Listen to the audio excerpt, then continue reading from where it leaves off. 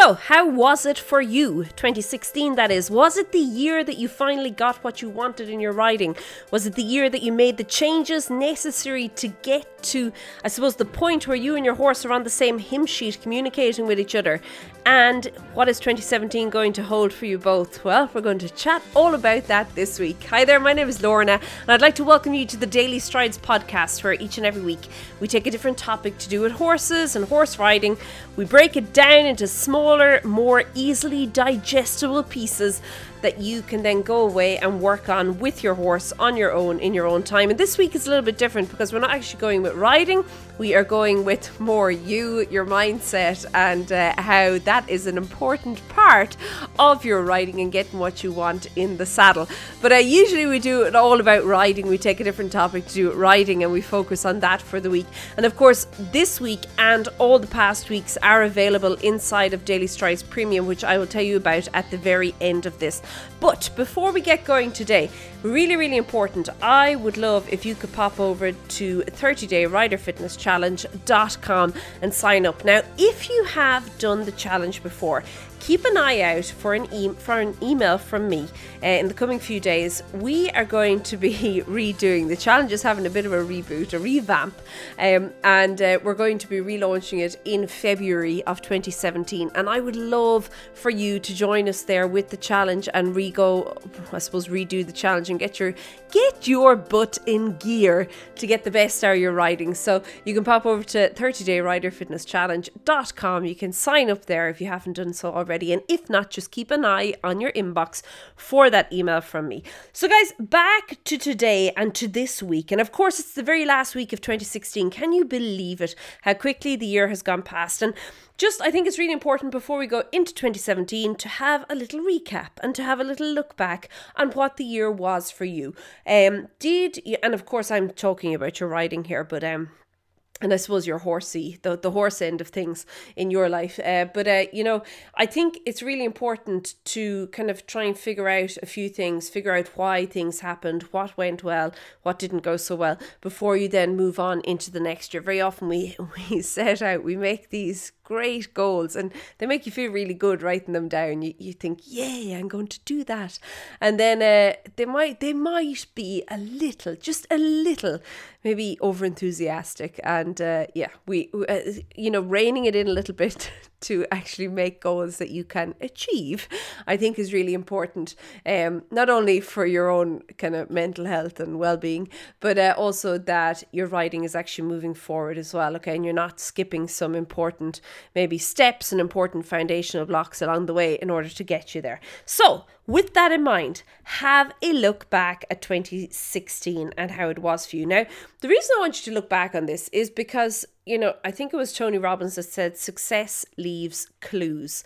And that is really important. But he was saying it from the point of view of looking at other people who are successful and obviously following their path. But I think we can also do this in our own riding and in our own kind of our story, or your story to do with your horses, that you can look back and you can say, okay, that went really well that day. Or, we actually managed to achieve this, myself and my horse.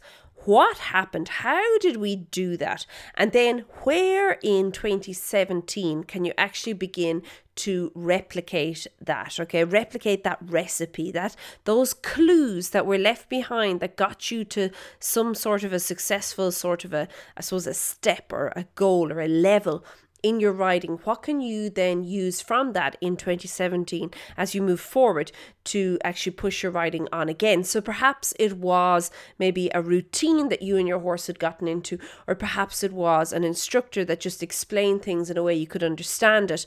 Maybe it was a certain area that you rode and you just found that yourself and your horse's concentration levels were, well, a little bit more meeting each other when you rode in this area. But whatever the case is, it's really important to look back that you don't see success as, I suppose, a fluke, as something that just happened, okay?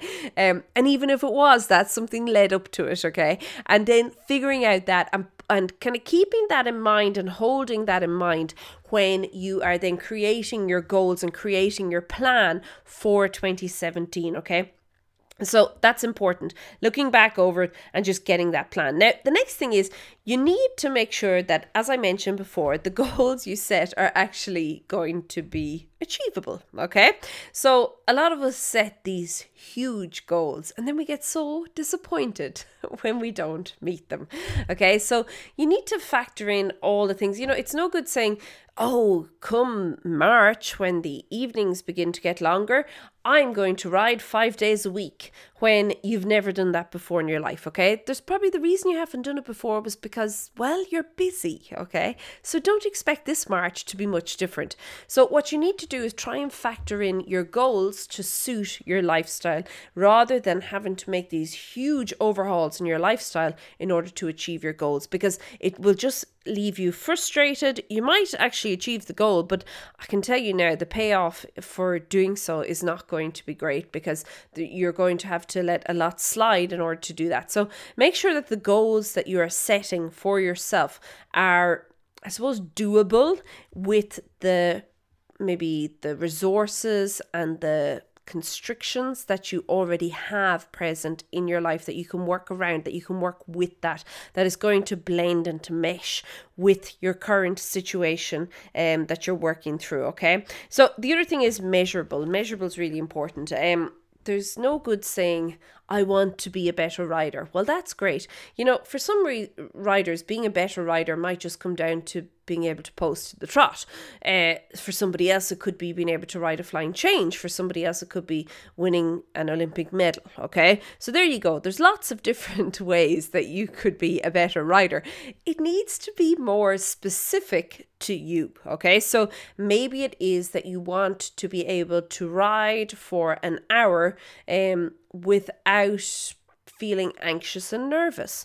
Or perhaps your goal might be that you want to be able to complete a meter track, get a clear round, and you and your horse do that. That's your goal for the year. Or perhaps it's something like you want to be able to do your first endurance ride. Maybe it's to do your first dressage test. You don't have to have a competitive nature behind or competitive kind of a theme with your goals. I think your goals can be just to do it basically what you're looking to achieve. And I think a lot of the time, the reason, even if you look at competitive goals, the reason we go out to achieve a goal is because of how it's going to make us feel.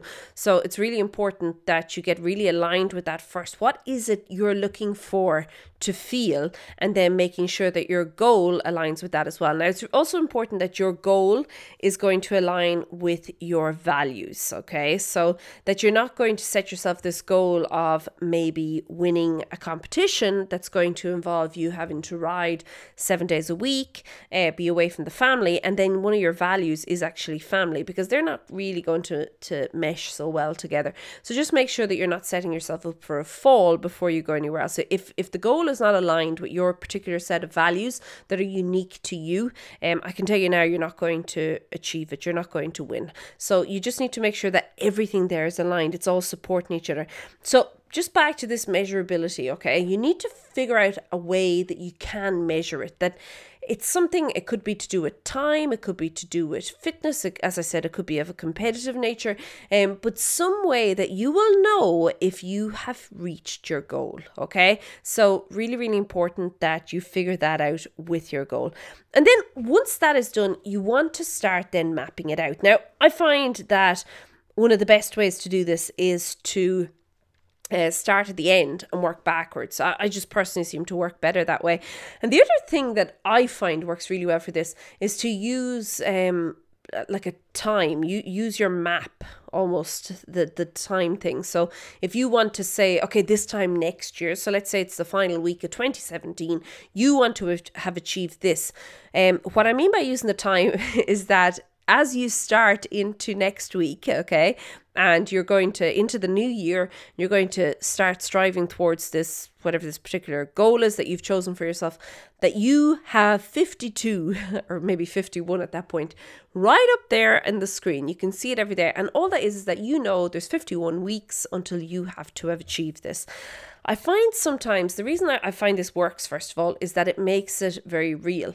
I sometimes find that when things are too far out, like a year, okay, they become, it's easy to put them on the back burner. You kind of think, I have a whole year to do it. So I'll just take this week off. I'll start next week. But the thing is, you keep doing that. It keeps getting shuffled on. I'll start in February. Oh, sure, look, it's only March. We'll go then. But the problem with that, as I said, is that suddenly you're going to find yourself sitting in November going, oh, goodness, never started on it.